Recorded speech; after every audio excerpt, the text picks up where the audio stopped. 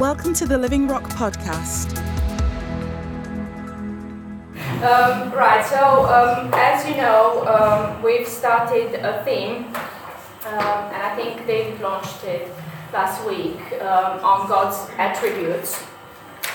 And I thought long and hard about which attribute of God to talk to you about, because I love them all.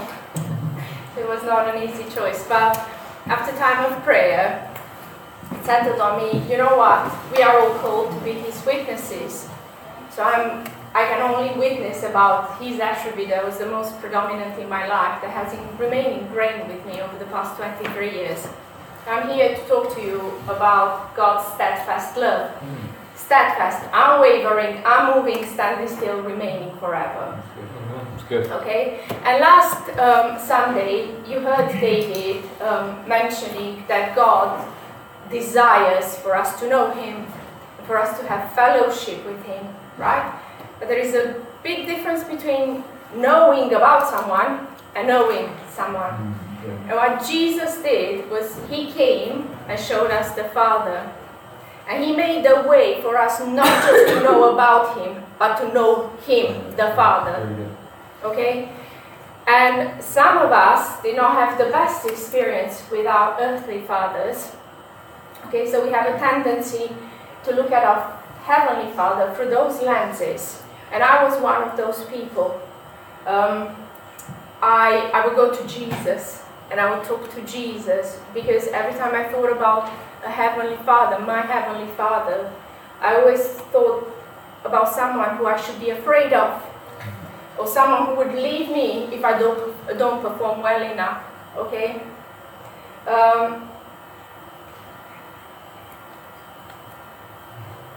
But what I want to share with you, specifically in respect of this, is, yeah, we talk about Jesus, we pray to Jesus, we are with Jesus, but the beauty of this mystery called Trinity, okay, is that in complete humility, each one of them points to the other. So when I would go to Jesus, Jesus would point me to the Father, and the Holy Spirit would point me to Jesus. Okay, and once I learned to understand, once I got to know this Father that Jesus came to show us, right? That was part of His mission here. I came to love the Father so much that I now refer to Him as Abba, which is Hebrew for daddy. Okay? So another point that David touched upon last week was that Jesus said that whoever saw Him saw the Father. So my prayer for this message that I'm going to share with you today is that by the end of this message, you will get to know the Father even more than you know Him now. And you will get to know His loving heart, His caring heart, His unchanging heart. He never ever changes, no matter how much He's wronged Himself. Okay? And I'm going to start with a prayer. Abba, Father, make these words alive to us. Speak to us. Draw near to us. We are here, like Mike said, because you loved us. We learned to love you because you showed us first how to love you. Make yourself known to us, Father. Open our eyes, open our ears, open our minds and hearts, and reveal yourself to us. And please, if we look at you through those lenses, put on us by our experiences on earth, heal our hearts, and help us meet our Father, the Father that Jesus Christ died to show us. Okay, I will refer to many Bible verses, just so you know. So those of you who are inclined to take notes, I encourage you to write the verses down.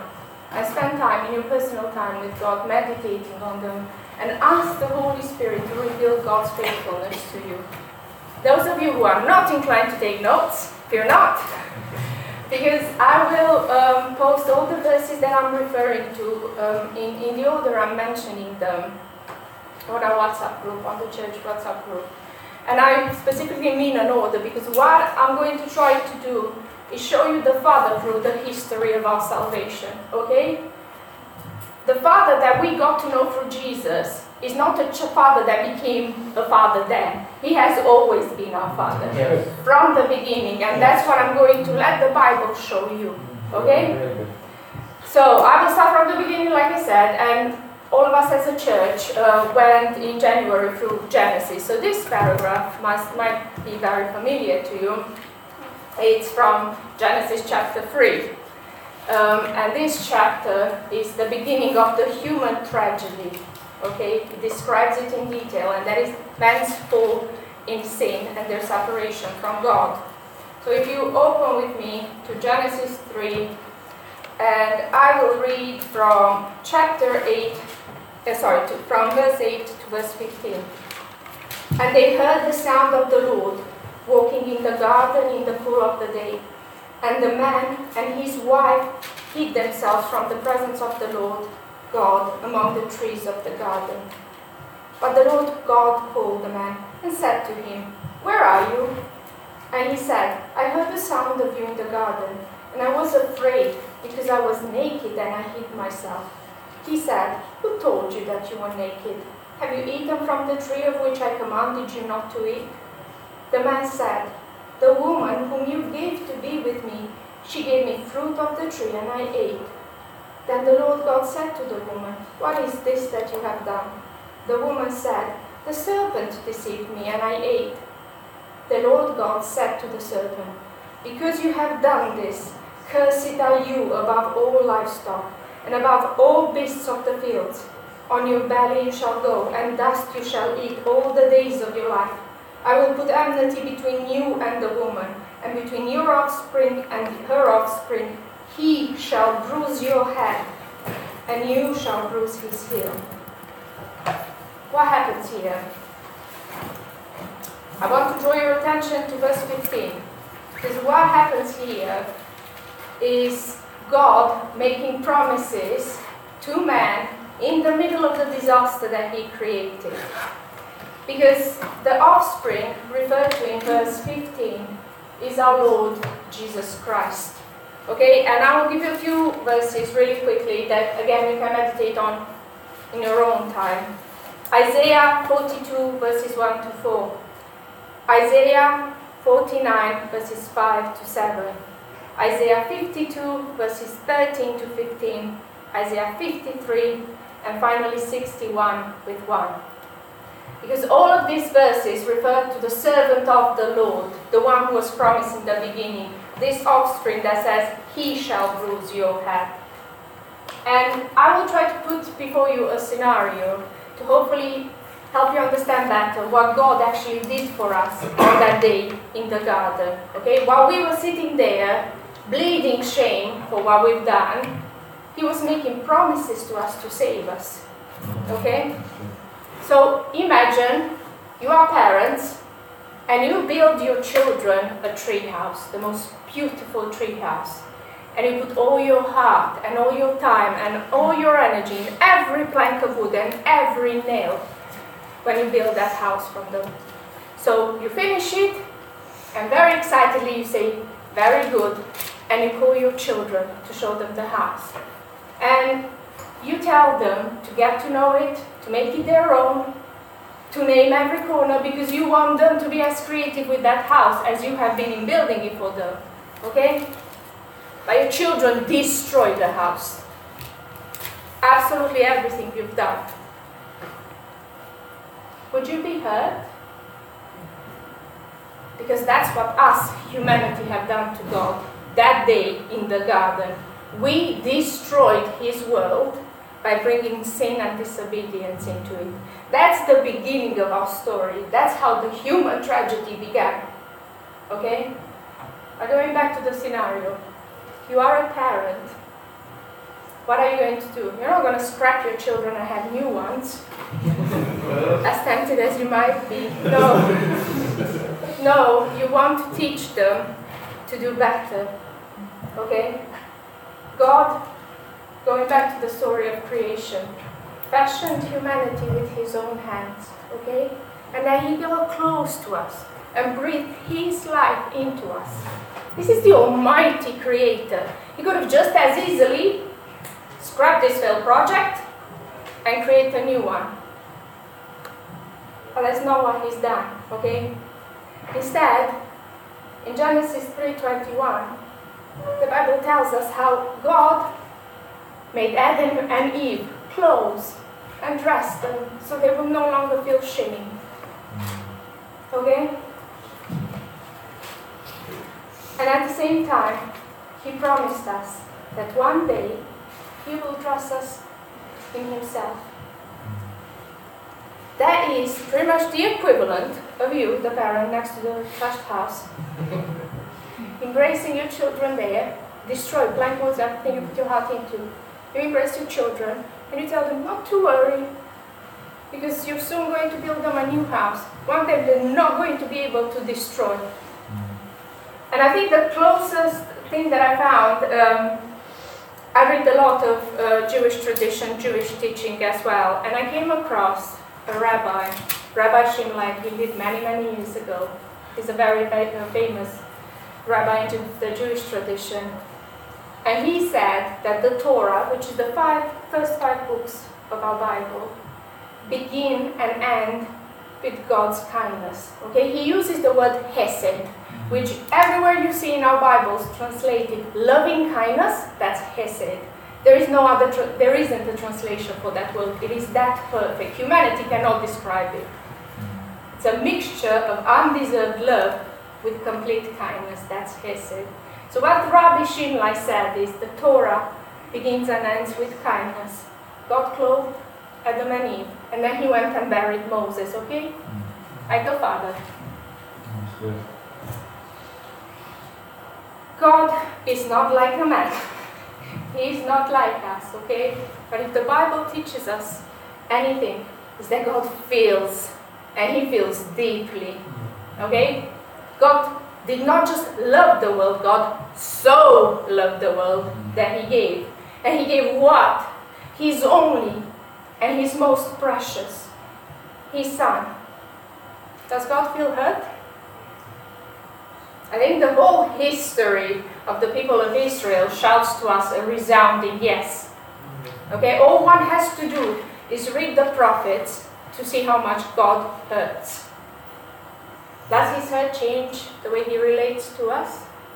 So I put before you that the fact that he gave his most precious and his only shows that his hurt does not change the way he relates to us.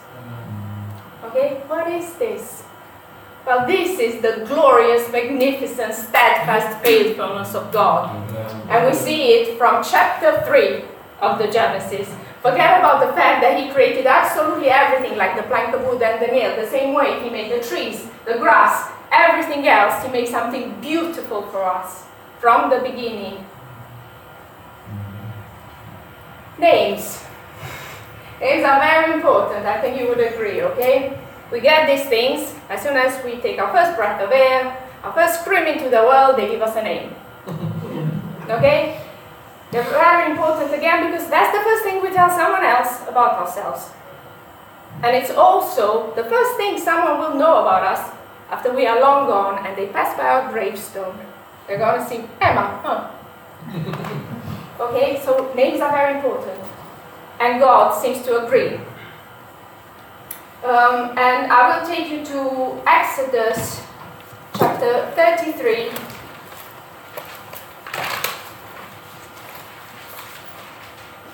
And we'll let God introduce himself, because that's always nice. Okay, chapter 33, verses 18 to 23. Moses said, "Please show me your glory." And he said, "I will make all my goodness pass before you, and I will proclaim before you my name, the Lord. And I will be gracious to whom I will be gracious, and I will show mercy on whom I will show mercy. But," he said, "you cannot see my face, for man shall not see me and live." And the Lord said, "Behold, there is a place by me where you shall stand on the rock. And while my glory passes by, I will put you in a cleft of the rock, and I will cover you with my hand until I have passed by. Then I will take away my hand, and you shall see my back, but my face shall not be seen." Do you see a father's heart here? in his presence, the Bible says that spirit faint. Okay, there are angelic spirits faint in his presence. Imagine what would happen to our flesh. Okay, what is he doing? He's covering Moses with his hand. He behaves like a father. So Moses asked to know his glory, okay? Well, the next day, the Lord meets again with Moses, and he reveals to Moses, my glory is my name. And I'll take you to, on the same page, no need to turn. It's Exodus 34, verse 6 and 7. And this is God introducing himself. The Lord passed before him and proclaimed, the Lord, a God merciful and gracious, slow to anger, and abounding in steadfast love and faithfulness, keeping steadfast love for thousands, forgiving iniquity and transgression and sin, but who will by no means clear the guilty, visiting the iniquity of the fathers on the children and the children's children to the third and the fourth generation. Because you see, to God, his name represents his character. And what did he say about himself when he introduced himself? He said that he is steadfastly faithful. He abounds in steadfast faithfulness. And this has remained so ingrained in the people of Israel that to this day, when they call God and they refer to him, they say Hashem, the name. Because they know when they say the name, they say all of these. Everything God said in these verses. Okay? And since I mentioned the prophets earlier, let's go to read some of them. And I encourage you again to ask the Holy Spirit. The first few times in my beginning of my walk with God, when I came across that verses, on some of them I cried for days. Okay? But I told you, God was healing my heart from other things. But ask the Holy Spirit to reveal God's loving and caring heart and show you how deeply he cares. Okay? And I think we'll start with Hosea chapter 11, verses 8 and 9. And if you read the book of Hosea, this book is full of list after list after list of all the ways in which Israel have been unfaithful to God. But listen carefully to God's words.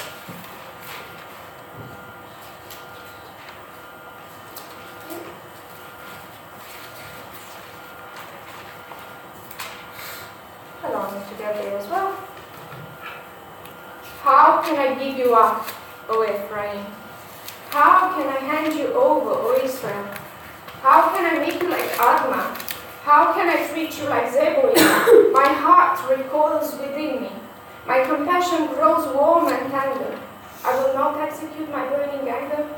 I will not again destroy Ephraim, for I am God and not a man, the Holy One in your midst, and I will not come in wrath. What happened to Admah and Zeboim, you might ask me?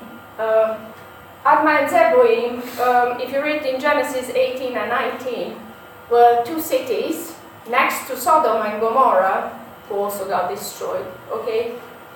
And these are the words. By the time God says this in Hosea, I'll lecture out of curiosity to read what the people of Israel were actually doing, to the point that he was sitting there contemplating, what can I do? I cannot destroy you, but look at what you are doing. Okay? We will continue with Isaiah. By the amount of times I read from Isaiah, you're going to understand that this is my favorite prophet. So I'm a bit subjective. Isaiah chapter 43, verses 22 and 25. Yet you did not call upon me, O Jacob, but you have been weary of me, O Israel. You have not brought me your sheep for burnt offerings, or honored me with your sacrifices. I have not burdened you with offerings, or wearied you with frankincense. You have not brought me sweet cane with money, or satisfied me with the fat of your sacrifices. But you have burdened me with your sins. You have wearied me with your iniquities. what God is actually stating here, if you read in the context, I'm sorry, usually I refer to the whole context, we have to jump through them. But what God is referring to here is touching upon the fact that back then the people of Israel were trying to approach him by all sorts of rituals and all sorts of sacrifices, and that was the way they said, we bring pleasure to God, we come close to him, we do this for God. And what God says here to them is, no, you're not doing this for me. You're not doing this for me.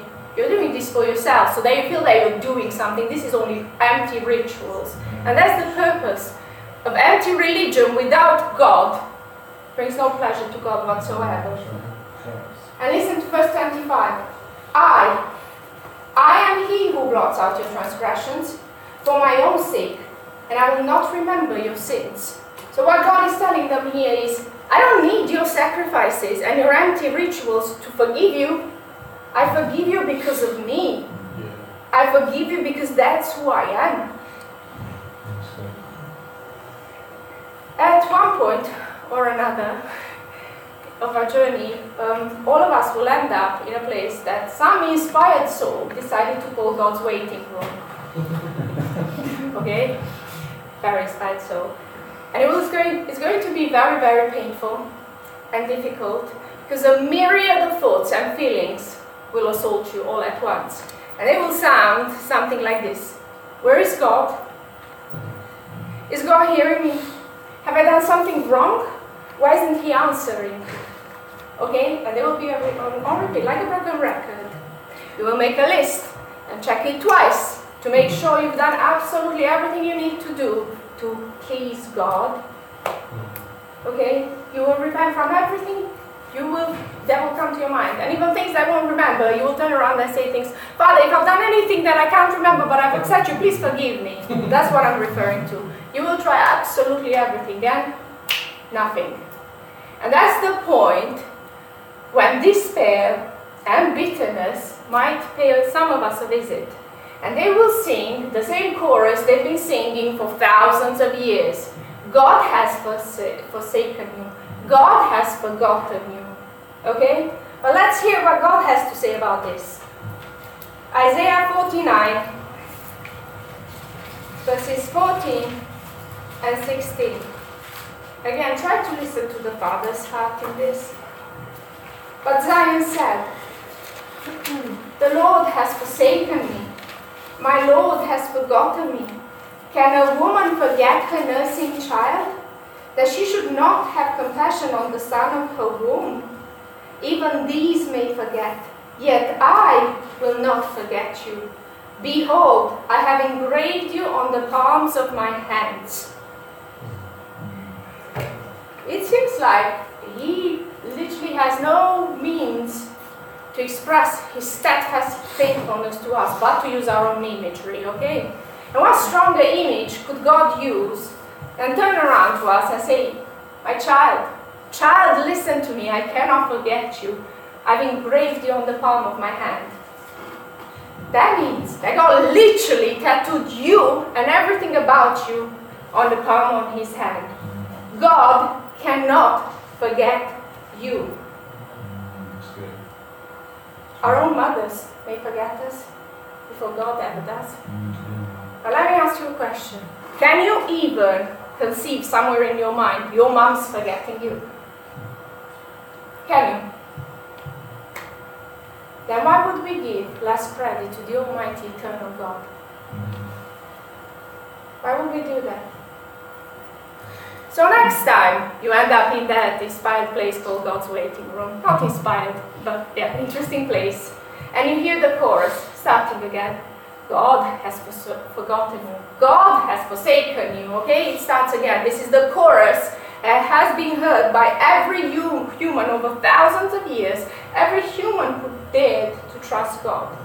So when you hear it again, next time, you turn around and sing back to it. My Father cannot forget me. I am so permanently, eternally His, that I'm tattooed on the palms of His hands. And those of us who have a tattoo, I don't know if I'm the only one here, I hope not, thank you, Ramon. But those of us who have a tattoo, right, have thought long and hard before getting one, because we knew it was so permanent that we didn't want anything on us that we were not prepared to look at for the rest of our lives. Okay? This is our permanency. When God says, I have tattooed you on the palm of my hand, that is forever. That doesn't get destroyed like a body. It's forever. And this is the kind of faithfulness that has caused God to tell the people of Israel, and still tell us today, something he said in Jeremiah chapter 3, verse 22. Return, O faithless sons, and I will heal your faithlessness. So even if you feel unfaithful, God can heal that from you. And then Jesus came. Right? Jesus came. Truly God, truly man. Fully God, fully man. And he made the way for us, for these faithless sons and daughters, to return to the faithful Son, Father. Okay? He came, the Bible says, full of truth and grace. Those were his two marks, truth and grace. And he said to us, for God so loved the world that he gave his only Son, that whoever believes in him shall not perish, but have eternal life. For God did not send his Son into this world to condemn the world, but in order that the world might be saved from him. These are verses from a very well-known John 3, verses 16 and 17. And Jesus reminded us that our Father and our Creator knows us and we know him, okay? And he came to show us very specifically that God does not scrap failed projects. Okay? No. He dies for them. He redeems them. And these verses are the ones, we all long for that assurance of salvation, for that assurance that we will not be abandoned, that we will not lose this treasure we found. And these two verses healed me and set my heart free. So I tell them to everyone. I think I told them to Ken the other day as well. They're from John chapter 10, verses 27 to 30. My sheep hear my voice, and I know them, and they follow me. I give them eternal life, and they will never perish, and no one will snatch them out of my hand. My Father, who gave them to me, is greater than all, and no one can snatch them out of my Father's hands. You know where you are tattooed?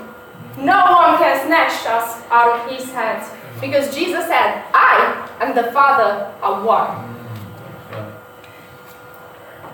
Jesus died on that cross to fulfill that promise from the garden, okay? And this is put very, very clear by Apostle Paul in 2 Corinthians chapter 5, verse 19, where it says, for God was in Christ reconciling the world to himself, not counting people's sins against them. That's what happened at the cross. Jesus came to us as the ultimate gift, the best that God had to give us, to show us that in his steadfast faithfulness, he doesn't change towards us. And he will spare nothing, right? He did not spare his own Son. He will hold nothing back from fulfilling his purpose, what he said that day in the garden. Okay? Because in that day, in the garden, he decreed salvation from us. And if Genesis 1 should show us anything or leave us with anything, is that God says, and it is so. He sent us salvation like a gift, just like he gives absolutely everything else like a gift. Have you ever stopped to think that God is the only Father who gives gifts, not just for Christmas, not just for special days, but every single day? Yet no human father ever received the level of ungratefulness that humanity has shown God. Yeah, he doesn't change towards us. He doesn't change. And please read James chapter 1, verse 17. It tells us every good thing and every perfect gift is from above, coming down from the Father of lights. With him there is no variation foreshadow you to change. What is this? This is His steadfast faithfulness towards us. I'm moving. Why is this so important? Why did I keep talking about this steadfast faithfulness? Why is it so important for us to get it? Okay? Because once you tasted this joy and this peace and this hope, and once you feel this new abundant life that He gave you, like flowing through you and pulsating through you every single day, you're gonna long for it. Okay? And you're no longer going to be satisfied with the fleeting substitutes this world offers, right? What's the joy they give us? It lasts about 5 minutes. Sure. As long as it takes me to get in the cab and get home from the club, that's how long my joy lasts. That's fleeting. Okay? We're talking about something permanent here. Yeah. So, once you feel this, you're gonna long for them. And you're gonna try every single day, you're gonna reach out and try to live them, okay? But what happens with humanity? Well, in our flesh, we haven't changed too much since that day in the garden, okay? We are self-reliant, stubborn creatures. So in the beginning, we're gonna try to do this thing on our own, relying on our own strength, okay? Some of us have done that for years. Some of us are still doing it. And some of us have finally come to understand the futility of this exercise. Okay? And we accepted that the one who knew us before the foundation of the world, that's what the Bible says. The one who paid the highest price to have us. The one who never let go of us. The one who the Bible again says, and I'll put all of these verses, He knew every single day of our life before there was any of them. This one is single-minded, is determined, is on a mission to transform us into the image of Christ. And He will finish what He started. If the whole Bible up to here, our days, shows us anything, is that He finishes. He plants, He finishes. Okay? And I love the verse from Isaiah 14:27 from the Message Bible. You'll be pleased to know I'm coming to close. And this is how this paraphrase of the verse sounds like. God of the angel armies has planned it, what I was saying earlier.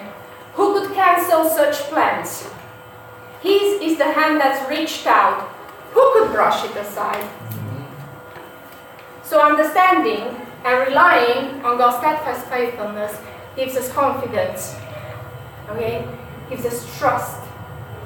Because we are no longer relying on our own strength, okay? We are no longer counting how many times we failed. We are no longer counting how many times we fall down. Because what we will do, we will learn to rely on His love, on the riches of His grace, and on the fact that He doesn't let go of us.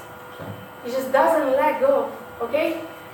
So when we will fall, and fall we shall, because we're not perfect, what we will do the exact same thing that the prodigal son did. And Luke 15 tells us that the prodigal son said, I will get up and go to my father. Okay? That's what we will do. Because we realize it's not through our strength, it's not through our efforts, it's because of that love and mercy and that stubbornness not to let go of us. Okay? He is our steadfastly faithful Father. And He promised us eternal life. And He will give us what He promised. Okay? If we only hold on to Him until the end. And if you're curious to hear how the end will look like, I'll take you to Revelation 21, another one of my favorites. I'm a bit subjective in this sermon. Oh, you will have to forgive me. You did. Okay. Revelation 21, verses 1 to 5. Then I saw a new heaven and a new earth, for the first heaven and the first earth had passed away, and the sea was no more. And I saw the holy city, New Jerusalem, coming down out of heaven from God, prepared as a bride adorned for her husband. And I heard a loud voice from the throne saying, Behold, the dwelling place of God is with men. He will dwell with them, and they will be his people, and God himself will be with them as their God. He will wipe away every tear from their eyes, and death shall be no more. Neither shall there be mourning, no crying, no pain anymore, for the former things have passed away. And he who was seated on the throne said, Behold, I am making all things new. In that garden, God created man to dwell with him. That's why we were created, to dwell with God. And that's what's going to happen. Because what God decrees happens. And what will accomplish that is not how tight we hold on to him or how faithful we are, because we prove with less and quite a lot. God's steadfast faithfulness will accomplish this. Okay? And what I want to leave you with today, from everything that I said, is I'll take you back to Abba, that I mentioned in the beginning. Abba, our daddy, loves you. He has always loved you. He will always love you no matter how much you think you have messed up. And if that is you, if that's how you feel right now, just do what the prodigal son has done. Just get up and go to your father. Okay? Because he never abandons what he chooses. And he chose us and he will hold on to us. So draw close to him. And tell him everything. Share your joys with him. Share your pain with him. And he will make you stand until the end. That's the fellowship that David was referring to last Sunday, okay? Just tell him everything. If you're sad, tell him you're sad. If you're happy, tell him you're happy. Share everything with him. And he will make you stand until the end. And I think I've just read you from Revelation that it's going to be a pretty glorious ending. But like I like to call this one the beginning of our real life, where we will be with him forever. Okay? So I'll just quickly pray for us. Thank you for your patience. I could talk about this topic forever. Abba, thank you. Thank you that to this day, over the ages, thousands of years, you always waited for us. You always fought for us. You never gave up on us. Thank you for your patience. Thank you for your love. Thank you for your grace. I pray for each one, every single person here, that they will draw close to you and get to know you more intimately. Thank you that you are our Father. Whether we had good earthly ones or not, you are amazing, and we will be with you forever. Amen. Thanks for joining us today. Search for us online and get information about upcoming events and more great teaching.